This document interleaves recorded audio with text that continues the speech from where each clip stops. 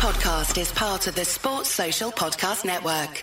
If you want interesting and entertaining debate on the Premier League and other English leagues, but from a show that doesn't take itself too seriously, then check out The Whistleblowers. It's a weekly football podcast hosted by me. I used to play football, Martin Gritton, stand-up Mark Smith when he can, and music manager Gareth Dobson, who always has plenty of good chat, being a Spurs fan. We basically get football writers in to have a chat as well, and we talk about the stories that matter in English football, whether it's on the pitch or off it. It's free to listen to at iTunes, Acast, Spotify, and wherever else you get your podcasts. Or you can download the Whistleblowers app, follow us on Twitter at Football Podcast. Cheers. Hello, and welcome to Stop Hammer Time. My name's Phil Whelans, and with me this week, as always, Jim Grant. Good evening. Hello, Jim. Everything all right in lockdown? Yeah, very good, thanks. Yeah. Our period of quarantine has come to an end? Yes, we're out of isolation, but from isolation into impending lockdown. Yes. Yes, that's right. We had a week of freedom, basically. Now, what about the person who brought COVID-19 into your family and infected your family? Are they in a wooden cage suspended above a fire pit?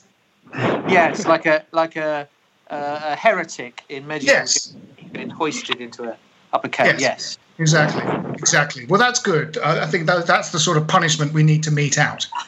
Now, joining us on Stop Hammer Time this week are two good friends of the podcast that we've made in the last couple of years, and it's been great to kind of meet them, and it's great to be able to fold them into the Stop Hammer Time family.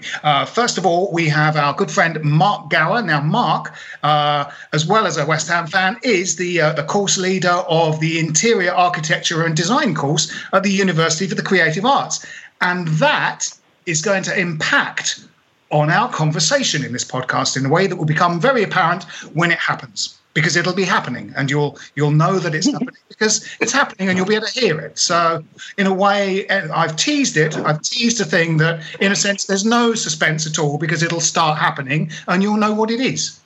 So, also joining us, as you know, this is a forum for the lively arts. Jim, you'll remember you did a poem last week, didn't you? I did, yeah. Very well received poem about Michael Antonio. And we've embraced each arm of the lively arts, and especially the novel writing arm of the literary arm of the lively arts. We've had Rob Banks on, Brian Williams, Pete May, Joe Fordham, John Crace, and tonight we welcome another author who has written a book which has points of contact with West Ham United. It is author of recently published novel The Iron Circle, Alex Montague. Hello, Alex. Hello. How's your lockdown? All right? Sorry? How's your lockdown? All right? I can't say it's the funnest things I've gone through, but, just trying to drag through it. Mm-hmm. Yeah. I mean, West Ham have come good, so that's a bit more surreal than staying indoors for 7 months. But, yeah. As a result, I got writing, really. Yes. So, before we start, I came across a match report of the Liverpool game at the weekend. Don't ask me where I found it or how I came by it, but let me read it to you. Liverpool ran out 2-1 winners against West Ham at the weekend. After the Londoners went ahead in the 10th minute, Liverpool striker Mo Salah won a penalty by lying about an assault he had been subjected to in the penalty area.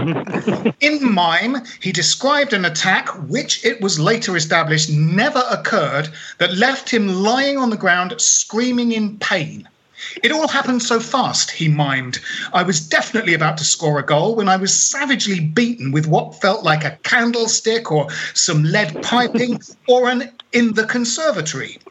I feared for my life, and I worry that the attack was racially motivated. Later, he dedicated the mime to that weekend's recently fallen World Cup hero. I am proud to dedicate my penalty goal, which was scant consolation for the fact that I am now afraid to leave the house to buy some milk or a Ferrari, to that great footballer, Noddy Styles. I am sure Noddy is looking down at me, proud that I honour his legacy, Salah continued. As the ground began shaking, the stadium lights flashed on and off, and Ouija boards across the country spelt CHEAT tea.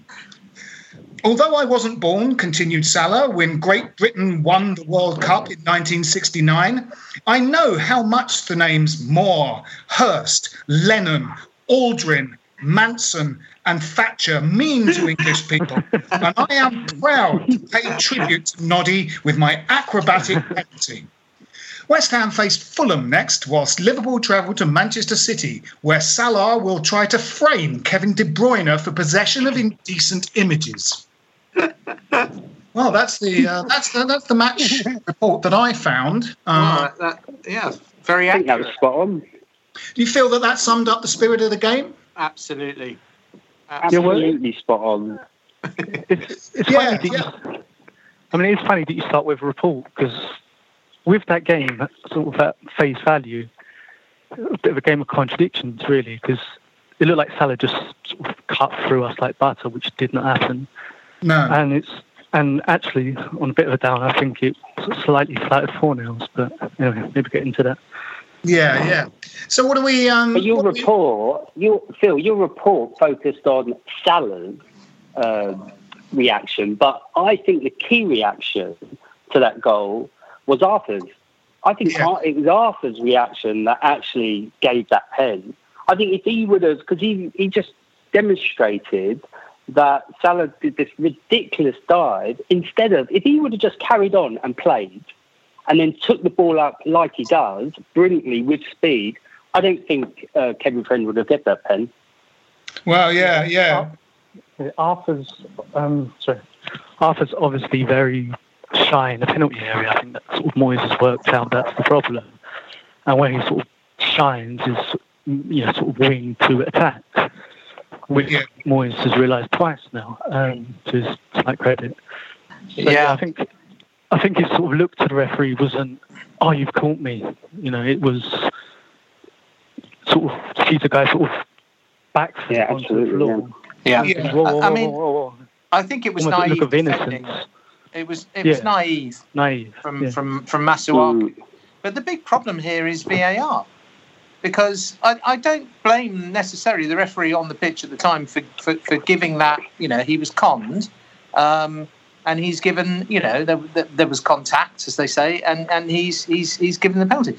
When it was looked at carefully in slow motion, it was clear that the contact, the leg that Masuaku made contact with.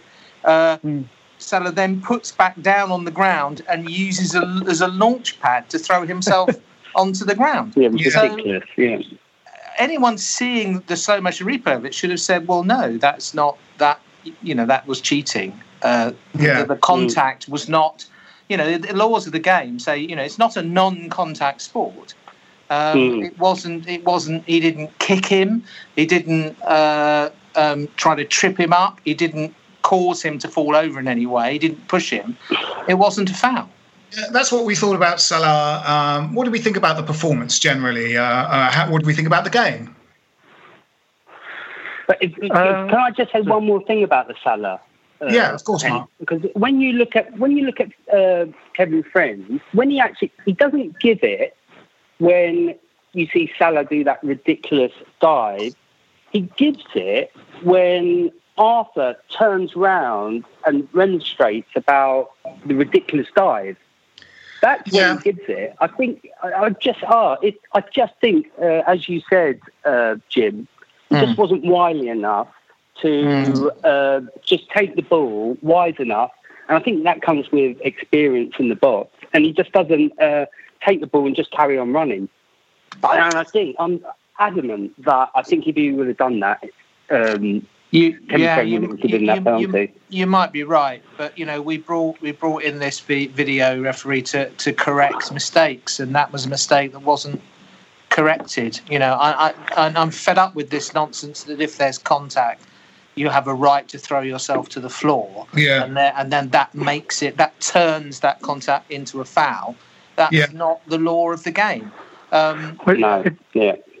It does seem like they've sort of got a group of people that don't really understand refereeing, even though they're referees. I thought, well, individually they all make mistakes, so let's put them all together in some room far away.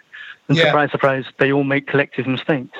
So, I think Graham Souness mentioned that, didn't he? He said that from a distance, if you're a player, you see that that's not a foul. You can tell it's not a foul. Yeah. And so I think it's the people in charge. So what they're saying is the people in charge of VAR. Yeah. It's crazy. Yeah. And it was a shame. We scored a good goal to go into the lead, and it was gonna happen at some point. We're not going to just draw or beat the teams better than us in the division. So we before we went into this game, I think we accepted that it was a bit of a free hit, and we did lose it very narrowly. So we can't be too downhearted about it. What did we think of the game in general? No, well, I agree with you about not being too downhearted, but I, at the same time, felt that we were more defensive in this game than we were in the games against Spurs and Manchester City, and less adventure, had less ambition, I think. And when we did go forward, we looked dangerous. I thought we threatened their goal. I just felt we didn't get the ball forward enough, and we're deeper. We defended deeper than we have done against. Perhaps we were worried the way we got caught in the first 15 minutes against Spurs, but I felt, with a bit more get up and go, a bit more adventure, we might have got more out of that. Do you think we were a little bit sort of? I mean, they've got their fullbacks are really good, aren't they? Robinson and Trent Alexander-Arnold, and I think getting worried about sort of being caught out on the flanks. Yeah, that might have been a concern. Yes, I think so, and it meant that we played very much with a back five for a lot of the game, didn't we? And that meant that when Arthur did get forward, he was a threat, wasn't he? That the ball in that led to the goal, was a good example. And I think we made it too easy for them. I mean, no doubt we'll get on to talk about Haller in a minute, but I think we did miss Antonio. There's no question. No, absolutely, yeah.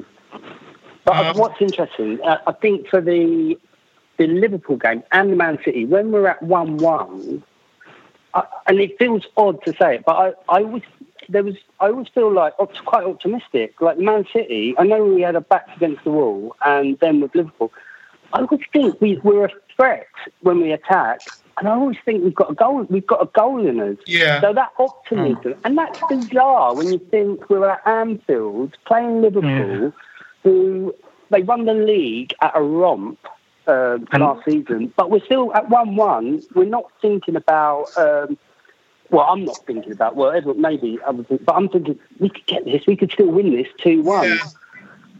Yeah, I wonder about those. That thing about those big teams, especially when they're on a sort of good run or something. They just find a way. They keep winning these games with a chatty last-minute goal and stuff. And I wonder whether that's psychology or whether it's match officials or something slightly want this narrative that they want this team to sort of win the division. It's interesting. I mean, they're at the end of the day, they are a higher league position than we are and have better players. And I wonder if like that sort of plucky underdog thing, because I agree with you, when you're 1-1 quite late in the game against Manchester City or Liverpool, you think, well, there's two teams in this, but quite often we do weather a storm, and maybe that is because the other team is sort of just better than us, Well, they had quality off the bench, didn't they? Sorry? Yeah, they do, yeah. That's the point, is that they have stamina, and teams have stamina either through having players that can last 100 minutes or a lot of options on the bench. Yeah. And obviously, that's where we're a bit wobbly. Yeah. I mean, Shaqiri is, there were stories of him possibly being on his way out of the club because he doesn't get much game time. And in a way, Liverpool are a little bit like Chelsea were a few years ago, or people said about Manchester City a few years ago. Sometimes players go there who were regular starters in their club, get snapped up by a big team and don't get many starts. In a sense, Shaqiri, I know he came along while Lallana was still there, but, he was a bit like the new Lallana. Lallana played every week in Southampton and, was only in cup competitions for Liverpool. And Shaqiri, you get a player that kind of comes off the bench for one of those big teams. You know, they brought on Kevin De Bruyne against us, and those players are good players because they're ready to go. They come on the pitch, they get the pace of the game, and they just. That's why they cost, you know, tens of millions. Is they're ready to go. They can slot straight in and do that. We don't have strength of depth to be able to do that, I don't think. You know, the best we can hope is sort of like for like, whereas in a way, Shaqiri and Jota, just because of tired legs, was like an active improvement. Not necessarily that they were better than the players they replaced, but they, you know, they are very good and they're also fresh. I think Jota is exceptional, and I think he's, you know, Firmino's got to be watching his back in that lineup because he did nothing for most of the game, and Jota did more when he came on, you know, than Firmino had done the match. You know, having said that, you know, if Mane is not standing in the way, Fabianski could clearly see his run and react to it. I mean, I think the second goal shouldn't have stood either. I totally agree. It was offside. I think it's offside. I mean, the laws of the game, again, say that you're offside if you're in a position where you clearly obstruct the opponent's line of vision. Yeah. And he did. Totally. It was as if he held the door open for Jota just to come through. He's rushing to the toilet, and as if he was just holding the door open to let him in. Just step aside and let him through. Yeah. And the first instinct was, that's not a goal. Yeah. And it's so hard. You can't defend. It's so difficult to defend like that. Because at that point, I think there was 3 players offside when the ball was actually played through and Jota ran through on it. But Mane is standing right in the centre of the goal. Right in front of it, and just steps aside and let the ball come through, and Jota, then it's quite an easy finish. Yeah. And your concern is that if both those decisions, the boot had been on the other foot, then you could imagine them going against us. There was I wonder if it is a genuine sort of Klopp tactic, because, you know, I went to a game, I think it was an Anfield game where we lost 4-0, and I think there were goals either side of half time. One of them, I think, was marginally offside, and it might have been before VAR, but the other one stood. But basically, every single player in the move was offside. It's just that it was kept getting played back to the player that was least offside. And, you know, it's really difficult to, you know, defenders can't, like, form a line and push up if there's already players closer to the goalkeeper than them. It's because this thing about active and non-active, you know, there was extraordinary goal, and our defence, as did we in the crowd, just stood and watched this goal unfold because everybody involved in it was offside the entire time. But what happened was it got played backwards, and then someone ran further, you know, from an onside position, you know, into an off, you know, like, they're all not active. So I think Milner put the final cross in to someone who was also in an offside position, but then was behind the ball. Do you know what I mean? And you're right. If you go back to the laws of offside, that's what it was to stop.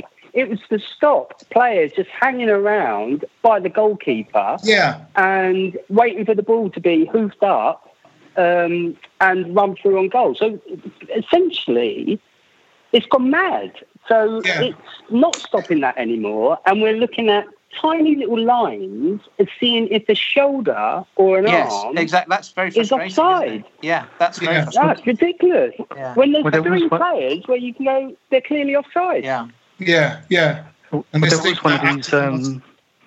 There was one of these sort of graphics that showed Fabianski's sort of point of vision, sort of angle, trajectory, or whatever, and Mane sort of blocking exactly what's happening behind.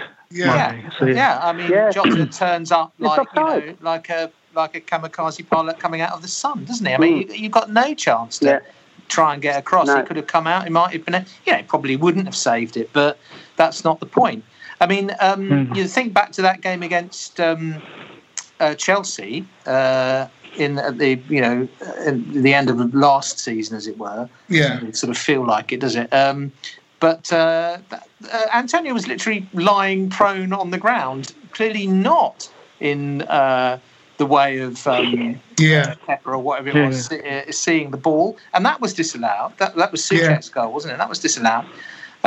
It's consistency, isn't it? Either somebody who's directly in front of the goalkeeper is in their line of vision and therefore seeking to gain advantage and impede them, or not. You can't sort of cut. I mean, that's the law. And you wonder if those decisions. And you wonder if those decisions do favour the big teams. It's like clearly do. Yeah, when Liverpool were at the Thunderdome a couple of seasons ago, do you remember they scored a goal where Milner was miles offside? And that goal stood, and then I think it ended up 1-1, didn't it?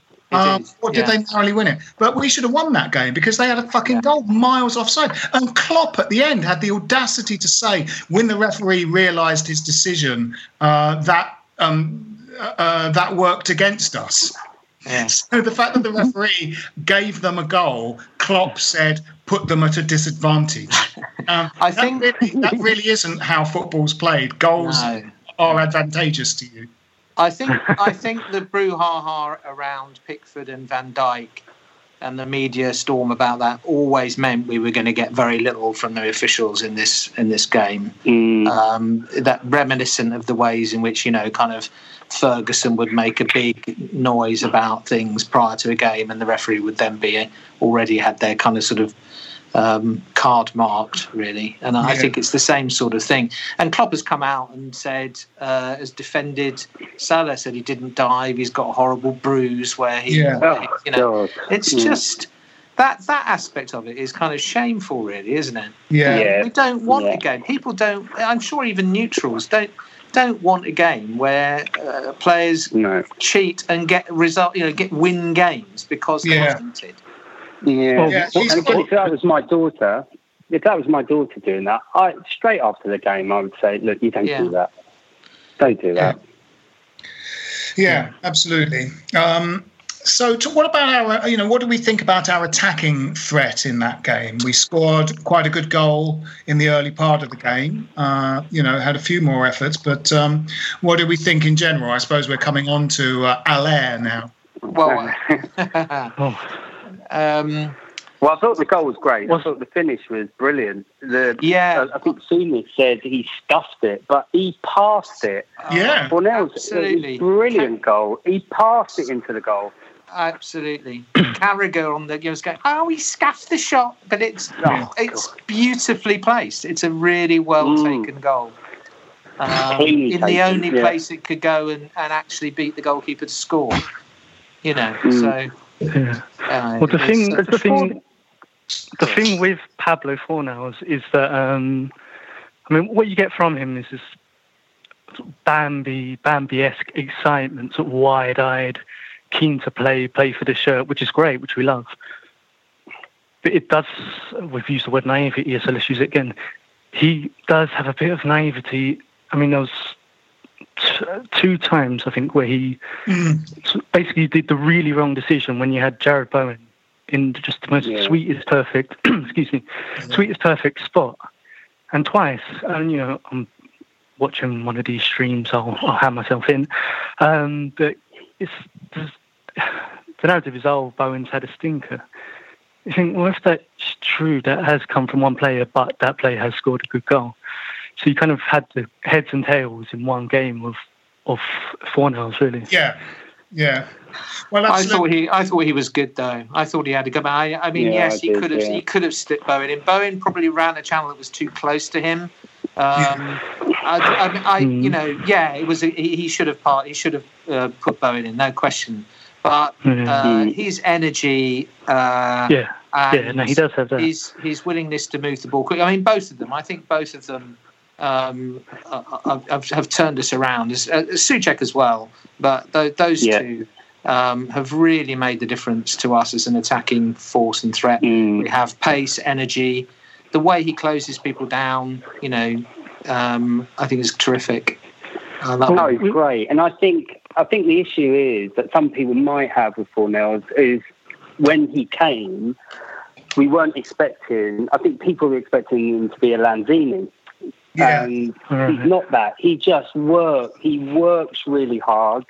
And I love that, Alex, that you were saying, that sort of that puppy dog sort of enthusiasm. Yeah. Oh no, I love that smile, and when you see Souček and when Antonio's playing and when they celebrate, and that it does feel like there's a real sort of camaraderie with this particular group of players. Yeah, I mean, it's possible that Fornals, will develop the more game time he gets, because he is still quite young. But one thing that I think really good players have, Cristiano Ronaldo is a very good example, is that they work really hard. People there's a notion that they're fancy Dans, but in fact, if that means they're a fancy Dan, then being a fancy Dan often involves working very hard. Ronaldo, you've got to be open to get the ball to score a goal. And in order to do that, you have to run about. And Ronaldo does run about. These guys, these absolutely top of their game guys, from Eusebio and Pele onwards, work hard. And that's why they're really good. And that's why they have that money. You do get finishers, who are sort of goal hangers and perhaps don't work that hard. But the work they're doing is kind of mental work, is finding the right position. Sheringham being a good example of that, and Lineker. Neither of those guys, you sort of think of putting in last-ditch tackles or getting back and stuff, but they played in a different game. But, they're going to get you goals because they're fucking good finishers, Ashton. I think if that's what it takes, if that's what it takes to get a good player, then I think maybe segue and sort of make us think about Haller, because we're sympathetic, and they use him enough to sell us T-shirts and whatnot. But it does reach a point where we think he looks like he just doesn't know what to do. First day on a job, standing around looking for favours. This is top flight sunshine. He's obviously a good player, but it seems a bit sort of charitable. Let's be a bit cutthroat. Yeah, I think that's right. It's because of his demeanour, it's easy for people to sort of, in a way, say that he's lazy. First and foremost, he's sort of lazy. But I don't think he's lazy. Right. I think he's confused. Little bit of sort of cluelessness, not really knowing where he fits in or how to make it work. And I think you're right. I think he does, because there was points where I saw Masuaku get the ball out wide, and because we're watching on telly, we can't see the whole of the pitch. But he looks up to hit a pass down the line, but he doesn't do it. And I know, because I've watched Haller and I've seen him, he doesn't run those lines. He doesn't give you those options. So what happens is Arthur's got to cut back in, and we start again. I don't want to say he doesn't work hard, but I think what Antonio does, and I'm not comparing Haller to Antonio, they're totally different. But what I think, if I was sitting on a bench, and I can't even walk, but if I'm sitting on a bench and I'm thinking I'm going to come on, what Antonio gives you is a template of what to do and how to perform. So he gives you a template of what to do, and the simplest template is to work hard and try and hold up, because Haller's never going to be able to go over the shoulder, drop the shoulder and turn defenders. That's not going to happen. No. So you're going to have to support him. But he's got to give options out wide where we can release the ball quite quickly from defence. I don't... Yeah, sorry, Jim. No, go on. Go on. Well, I was thinking, it was quite interesting listening to Moyes before the game started, and he said something that I thought was really interesting. I can't remember exactly what he said, but it was about, well, let's see how he does. And I'm like, what? We've had a week. So Mark Sandell, we were talking at the week. Mark Sandell made the point that we've had a week now, knowing that Antonio's not playing. So we should know how we need to play to Haller. I just don't think. And then after the Moyes afterwards, I just don't think he fancies him. I think his instinct is to play Yarmolenko down the middle, but I think he couldn't do that. For this game, he had to play Haller. He could not have... could you imagine? if he hadn't played Haller for that game and then played Yarmolenko through the middle, it would have destroyed him. Yeah, no, I think that's right, and probably he's got to start him at Fulham against Fulham as well, and probably to be fair, that's the game where we're hopefully we'll see the better of him. I mean, the thing is, I think we fully accept that Haller is not a striker who's going to run the channels like a Vardy or bully people like a Carroll, even though he's tall. He hasn't got the same physicality. But I think what you were saying, Phil, is absolutely right. If it was Sheringham or Ashton playing that role, they would find space. They would work to receive the ball in space. Every time we had the ball, he almost kind of found a Liverpool player to mark him. Yes. And also so I think he could have worked harder in that sense. I don't necessarily think it's about laziness necessarily. It's about football now, possibly, as much as anything else. But you've got to make yourself available to hold the ball up, to bring the rest of the team into play. So that was a big reason why we were deep and why we didn't attack as much as we had done against sort of Spurs and Man City. Yeah. But also, there's no reason why you can't close players down. There's no reason why you can't put pressure on the ball. And he put no pressure on the ball. When he hasn't got, he just doesn't work at all when we haven't got the ball. Even Carroll would have little moments in a match where he'd run around like a madman, sort of chasing people down and then stop for a long period of time. But with Haller, you don't even get that. And I think that's in the culture of the team. And you've got to come in and recognise that if you want to play and score, and get the opportunity to score goals against some of the lesser teams, you've got to put that shift in when you haven't got the ball. Well, that's that template Antonio gives, doesn't he? Yeah. Yeah.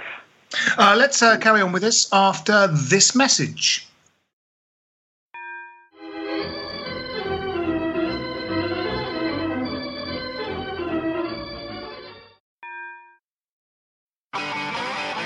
If you want an e-bike that doesn't look like it's made for the shopping precinct, something that's less Mr. Bean and more Steve McQueen, check out the range of bikes from London-based Cooler King. From dope 250-watt city bikes to Harley Bobber-inspired 750-watt beasts that can tear your face off while leaving your smile intact. Cooler Kings are made in limited numbers, yet highly affordable. Check them out now on the web at cooler.bike or find them on Instagram with hashtag CoolerKingBike. Cooler.bike. E-bikes that are cool AF. Welcome back. Yes, so Jim, you think that probably Haller will start against Fulham. Do you think that would be fair? I mean, we're going to have more of the ball, one would hope. I think he might. He's been scoring goals this season against lesser, as it were, opposition. So let's give him a chance. You can, surely we all want him to do well. Of course, we all want him. And clearly, I think back. Was it the Man City game when was his debut? That going back to last. Yeah, it was great. He looked as like king of football, didn't he? That game, he was confident. He was shooting after people. He was making runs. I think it is.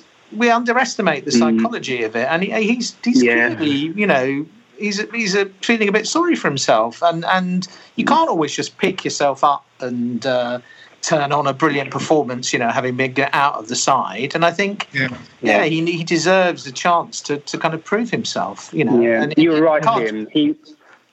You were right. He was doing that right at the time. He was making the runs, and I think he got demoralised because he wasn't getting the ball. We were going through an awful period, and he wasn't getting the ball, and so he sort of gave up making those runs.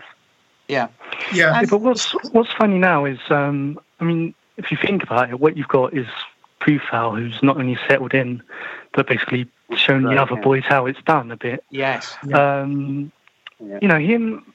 for the kind of crosses we've seen him put in, and for the kind of goals we've seen Haller do, which usually sort of close, sort of awkward body contortions, and I mean, it's skillful, it's great.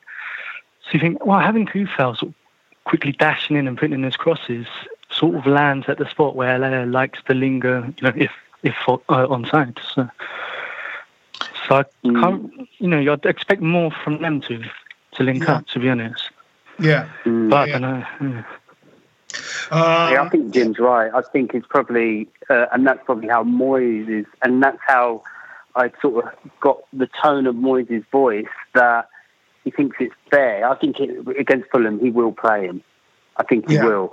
Because we were talking about the other option, so it would be Yarmolenko through the middle, or do you play Bowen through the middle and then you bring Benrahma in?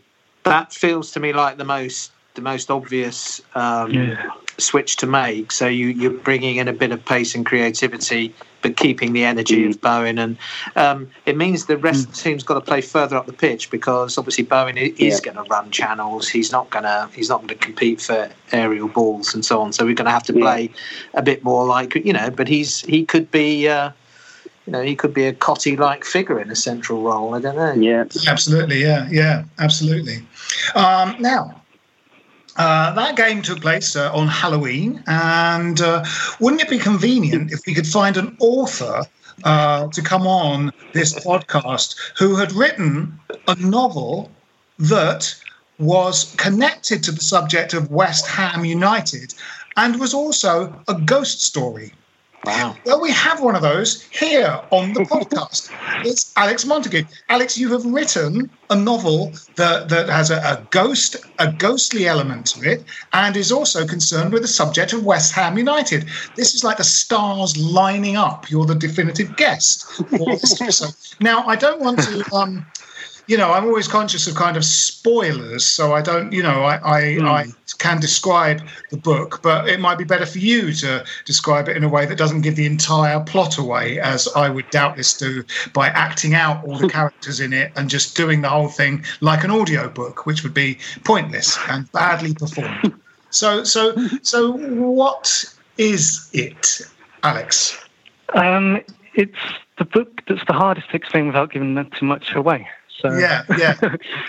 That's my worry. I've got it all in front of me, but I feel like I want to sort of keep something back. It's called The Iron Circle. That's worth saying, because that's a good marketing tool if people know the title of the book. Yeah. So and the cover's great. I love the cover. Yeah. If anyone else likes that, it's Sam Edwards' artist, to do a tiny plug. He does Stadia, and anyway, enough about him. So the series is The Iron Circle, even though there's only one of them so far. And what these are is they're a firm, not in sort of hooligan sense, but a unofficial supporters club, and a sort of fictitious, at least in the time of this book, sort of ITK. So they have a lot of connections within the club, and they sort of release information through The Iron Circle. And the tale of Harry Thomas is, so basically World War II is well on its way, and the last two members of the Iron Circle get called up to fight. So our hero, Harry Thomas, try not to give too much of a plot, but essentially it's about a man that's used a very sort of tribal and very sociable existence, that being taken away, and in a sense football being taken away. And just to quickly not give anything away, in return he sort of gets exposed to the darker forces that are around, and sort of doesn't have his quote-unquote tribe for protection. So that's the description. But yeah. Yeah, it's sort of, things that bring in elements of the real world and things that do exist to make a kind of fictionalized story. It's a very interesting, idea. Peter Ackroyd's book Chatterton is about that painting of the poet Chatterton, but then it's all imagined. All the stuff is imagined around these real life events. It's very interesting. So did it start with real events that influenced you, or real things that you knew about that influenced you, or did you have the story and bring in elements from the real world? Partly there's a lot of, partly it's almost personal romanticism to write it, even though I do sort of really like how it's come out generally. It's a lot of sort of my dad's old family stories as well. Right. So they're from around sort of Stepney Green, Limehouse kind of way, but sort of West Ham. It's hereditary, I'm afraid. Yeah, So a lot of sort of stories from there. I guess it doesn't give too much. There's an injury that takes place, and it's not too gruesome, but it's one that I sort of had. Right. And not to be too of a crank, but the place where it happens, probably perfectly reasonable, but a lot of sort of strange things happened as well. So right. If anything, it sort of made for a really nice story. But it's peculiar, but brilliant. Yeah. So I heartily recommend this. It is The Iron Circle. Where can people get it, Alex? Amazon. On Amazon, and whatever country in the world you're from, you can purchase it. And also if you check out Alex Montague Author on the social media, they'll be along there. Yeah, so it'll be in this description of the podcast. Alex Montague, excellent. It's excellent. Very good, very good. One of the characters in it is an architect, isn't it? Yes.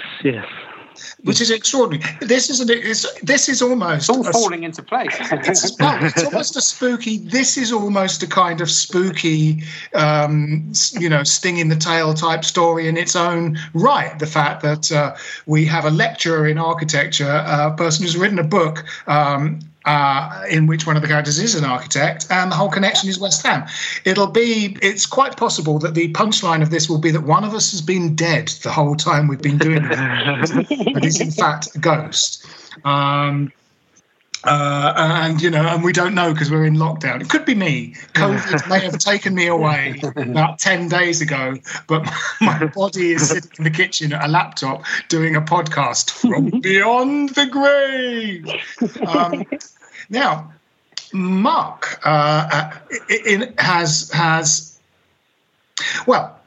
Mark published an article in a magazine, an architecture magazine, Icon. It is the one of the prime magazines about architecture and design. And the title of this article is How Stadium Architecture Gives Football Teams the Home Advantage. Now, of all the football clubs in the league, one in which a new large stadium plays a big role in that football team's life, we are, of course, that team. And so was that part of the reason you wrote that article, Mark? Do you know what? It was key, actually. It was key to instigating it again. But so unlike writing scares the life out of me. So this first started when I was studying at the Royal College of Art and studied my MA in architecture and interiors, and we had to write a dissertation. And so I wanted to write about football. And so whatever, I kind of find that you can tie everything back, even if it's football, back to architecture or interiors. My dissertation supervisor, I proposed to him that I wanted to write about going to, so this was 98 that I was at the Royal College of Art. Right. And I proposed to him that I wanted to go to France, the World Cup finals, and I was going to buy tickets from touts and analyse the spatial dynamics of how touts work, and he wasn't having it. No. So I didn't get my trip to France, didn't go to the World Cup finals. But what I started to write about was that football is in constant flux. A football pitch has hidden architecture. So there's spatial patterns and there's spatial relationships. So you have players to players. So you'll be in a position based on where your colleague is or where your teammate is or where an opponent is. But then it's where the ball is. You're in a position where the ball, and then you're in a position to the pitch and where you are on the pitch. Yeah. So what started to instigate this was, exactly as you said, Phil, was the move to the London Stadium. I was asked then to write a piece for this book, which is called Encompassing Research, part of the University for the Creative Arts and Crafts and Design School. And I was like, God, what do I write about? And then, it came back down to Antonio. So I think it was something Antonio said, that it was about orientation. When we moved from Upton Park to the Thunderdome, people couldn't orientate themselves. They weren't aware. Players weren't aware. So when you get the ball, and it's about those split seconds. So these marginal gains are all about split seconds. So when you get the ball, you shouldn't even have to look around you. You know when you get the ball where exactly you are on the pitch. Well, at the London Stadium, that wasn't apparent. So we were getting sort of run over, and balls were getting sort of kicked along because the pitch, you couldn't see the boundaries of the pitch. Yeah. And I think what's happened, and what's been actually interesting, and this was before lockdown, so the big emphasis on home advantage is crowds. So everyone says it's crowd, not having crowd there. Well, there's some researchers at Reading University they analysed 6,500 matches in lockdown over the English League, so Premier League, Championship. They looked at Spain and Italy. And what they found was initially at lockdown, there was a drop. There was a steep drop in home advantage. But then after the first 2 weeks, that settled back down, and home advantage then found itself, and that prevailed. And in Italy, home advantage became even more.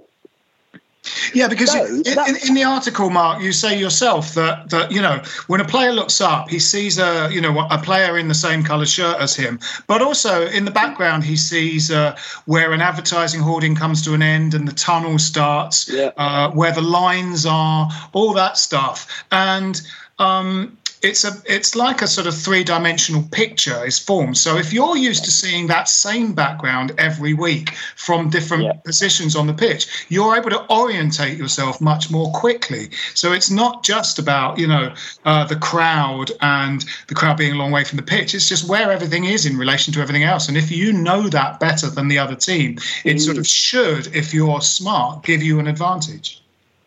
Oh, totally. And it's about that spatial awareness, improving that spatial awareness. Yeah. Sorry, Jim, was that? Oh, no, sorry. I was going to say, so this is kind of half a question. Just when they installed the claret carpet, our results improved. And one thing more recent that no one's really, that I haven't seen anyone mention, let's just say, is they have brought the two stands behind the goals closer to the pitch. Now, obviously, no one's been there to really sit in them. But from what you're saying, Mark, is for the players, both of these things have made them feel more enclosed, which obviously must help with seeing. And I think the installation of the carpet wasn't actually for that purpose, was it? It was for us. It was still trying to make that. And that's a really interesting thing about the design of stadium. So I'll be teaching my students, and the main focus, is generally always, is the user of the space. That when you design an interior or interior architecture of a space, you focus on the user. The only place that doesn't happen is with football stadiums. So they design it for us. They design it for the football fans. So the Tottenham Stadium was the COP. So it was a wall of sound. Well, this research from Reading sort of blown that out the water. So we spend all this money on marginal gains, so nutritionists, so psychologists, but actually no one talks to a footballer and says, well, actually, what's important to you when you're playing in that pitch? What was interesting that I found when I was doing the research, John Beck, so Cambridge City manager, sort of early 90s, renowned for his long ball. He set up, and this is quite basic, but he set up in the each four corners, these big hoardings and they had the big sign called quality on them. All he asked his players to do was, as soon as you look up, hit that quality board and he ended up calling them sort of quality passes. Right. And that's pretty crude, right? It's a pretty crude, but it could be so much more sophisticated. That what also that astounded me. I was reading about Wayne Rooney. Wayne Rooney used to go to the kit man on a Friday, and then to find out from the kit man what colours the away team, the team they were playing, were going to wear. And I'm just like, well, hang on. Surely during training, because I'm a big fan. Like Malcolm Gladwell was like 10,000 hours practice, and part of the teaching is based on sort of situated learning. So where you present knowledge to students in an authentic context, sort of an authentic sort of settings and situations. That should be applied to football, I would have thought. Yeah, I mean, they say. I remember hearing somebody saying about one of the great racing drivers, maybe Schumacher, that what they had that gave them an advantage was a kind of spatial awareness of what's happening in the whole race. Which is what they say about road driving anyway. It's like if someone's turning right a long way up the road, it's always amazing when about 6 cars, that seems to take them by surprise, and they just stop behind the car that's going right instead of going to the left of that car and keeping going. You know what I mean? And it's been said before that great sports people sort of see what's happening in the whole game rather than just their bit. And that sort of architecture of where everybody is in the game, where everyone in the other team is and everyone in your team with, you will then take a punt on speculating what's going to happen in the next, 10 or 15 seconds. So you make a run that sort of then demands that someone gives you the ball, that sort of thing. Yeah. Phil and I, of course, are old enough to remember Upton Park when it was really, really confined. There was no space. They even had to make the kind of goals shallow, with those little stanchions to kind of fit the whole pitch in the ground. It was as if someone had built a ground and then tried to squeeze a football pitch into it. And a lot of the time, and of course, those and that kind of claustrophobic kind of feel to it was exacerbated under lights, wasn't it? When the kind of sky went, and it was just this really intense, like a kind of theatre in the round, And we often just assume that you put down the fact that West Ham could turn anyone over under lights at Upton Park to the fact that the crowd got up. But I suppose you would argue that that's partly to do with the kind of the intense architecture of the ground as much as the kind of atmosphere as such, or the atmosphere was part and parcel of it. Not easy to draw a line where one begins and the other ends.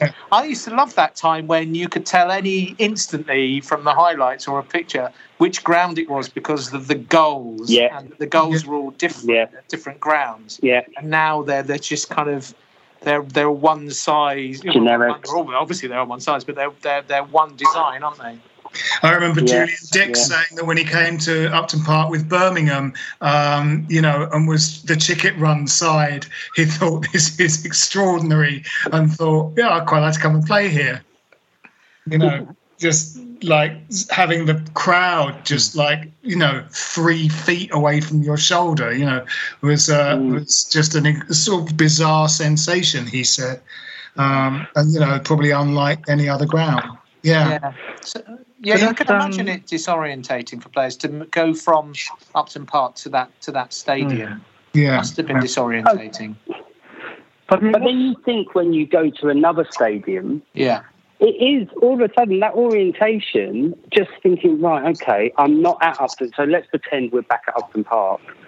Right, I'm not at Upton Park at the moment. I'm at, let's pretend now we're at the Thunderdome. But it is totally different. And that spatial awareness, it takes time. And so that fraction of a second where you're taking down the ball before, actually, when you're at Upton Park, when that ball's coming to you, and you're Julian Dix, you know exactly where you are. You know how close you are to the touchline. You don't have to look at the touchline because you can see the hoarding. Or you can hear someone shout. You know that same person that's always shouting at you all the time, that person's there.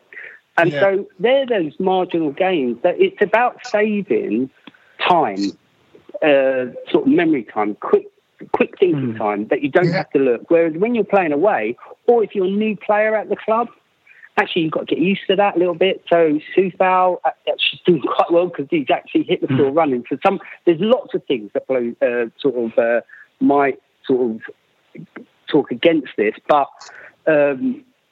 I think it just makes common sense. And also when you start to move a player out of position, so like you'll chunk information. So you'll be playing, so Antonio again, playing right midfield, there's certain spatial patterns that you become familiar with. So you've got forward up front, you've got your centre midfielder, you've got the right back behind you. You become aware of those relationships and those spatial relationships, but also you start to chunk spatial patterns that happen all the time. So you move to right back, those spatial patterns are totally different. So you've got to get used. Yeah. Yeah, good. So your suggestion of Haller, perhaps improving Haller's performance by building a small row of cottages in the ground, I think is a good one. May well improve. Bungalows. Yeah. It's bungalows, because then it'll make him feel even bigger. Make him feel even bigger. We're going to have to sort of move on to talking about the Fulham game at the weekend. So as we've talked about a little bit, and we think he'll probably go with Haller again, probably go with the same team again, much as he can. They've just got a win under their belts, so they will be a little bit buoyant. What do we think? I think we're going to try that team again, and it's not going to work. And I predict a 0-0 draw. 0-0 draw. Ooh. Yeah. Ooh. It's been a while. Who's paying $14.95 for that? Yeah. It's the first pay-per-view, isn't it? Yeah. Mark, what do you think? I think we'll win. And then this is coming from, I think, 3-1. Excellent. Jim? Well, I think we score goals, don't we? It's been a while since we haven't scored. We look like we're going to score goals. I don't think they've got some decent players, Fulham. I think they might be in a slightly false position, but they're traditionally good opponents for us, aren't they? I mean, I don't think it'll be the thrashing that a lot of people seem to be expecting and demanding, but I think we'll win it by the odd goal. So I'm going to go for a 2-1 win. By the way, my 2-1 defeat was again spot on. You'll know, that's 2 out of 3 now. Yes. Yeah. Mystic Meg, I can't remember my prediction, but I imagine the number of goals was correct. I think you predicted 6 goals or something ridiculous. Right. Oh, right. Yeah. Oh, well, that's not correct. That was incorrect. Yes. Now. Yes, I mean, I'm sort of with Alex with the kind of it could end, ultimately underwhelm and be like a 0-0. So I'm going to say. What did you say, Jim? I said 2-1. I think we'll win 1-0. 1-0 to the Hammers. I'm going to say. One optimistic bunch you lot are. I know. No, relentlessly so. Well, we better sort of wrap this up. So this has been Stop Hammer Time. Do seek out The Iron Circle by Alex Montague from you can get it on Amazon and or wherever you buy your books, but probably Amazon. And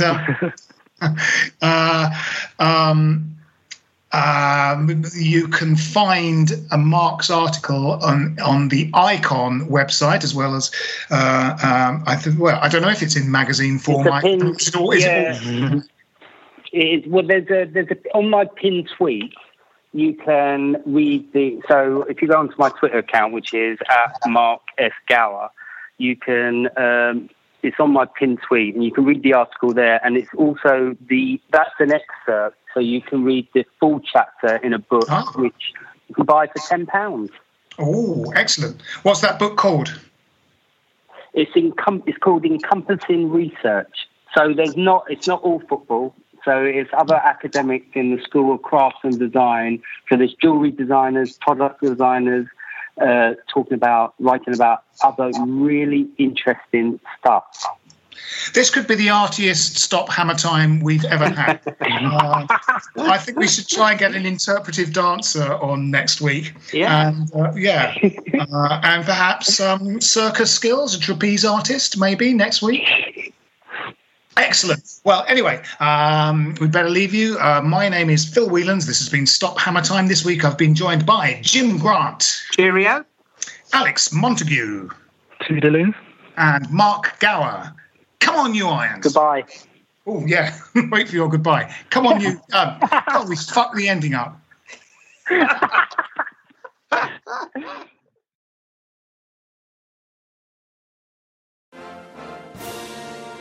Wasn't that a great podcast?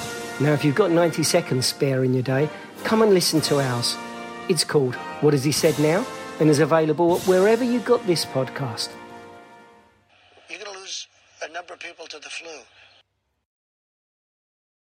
This is a Playback Media production. Get all the associated links for this podcast at westhampodcast.com. Sports Social Podcast Network.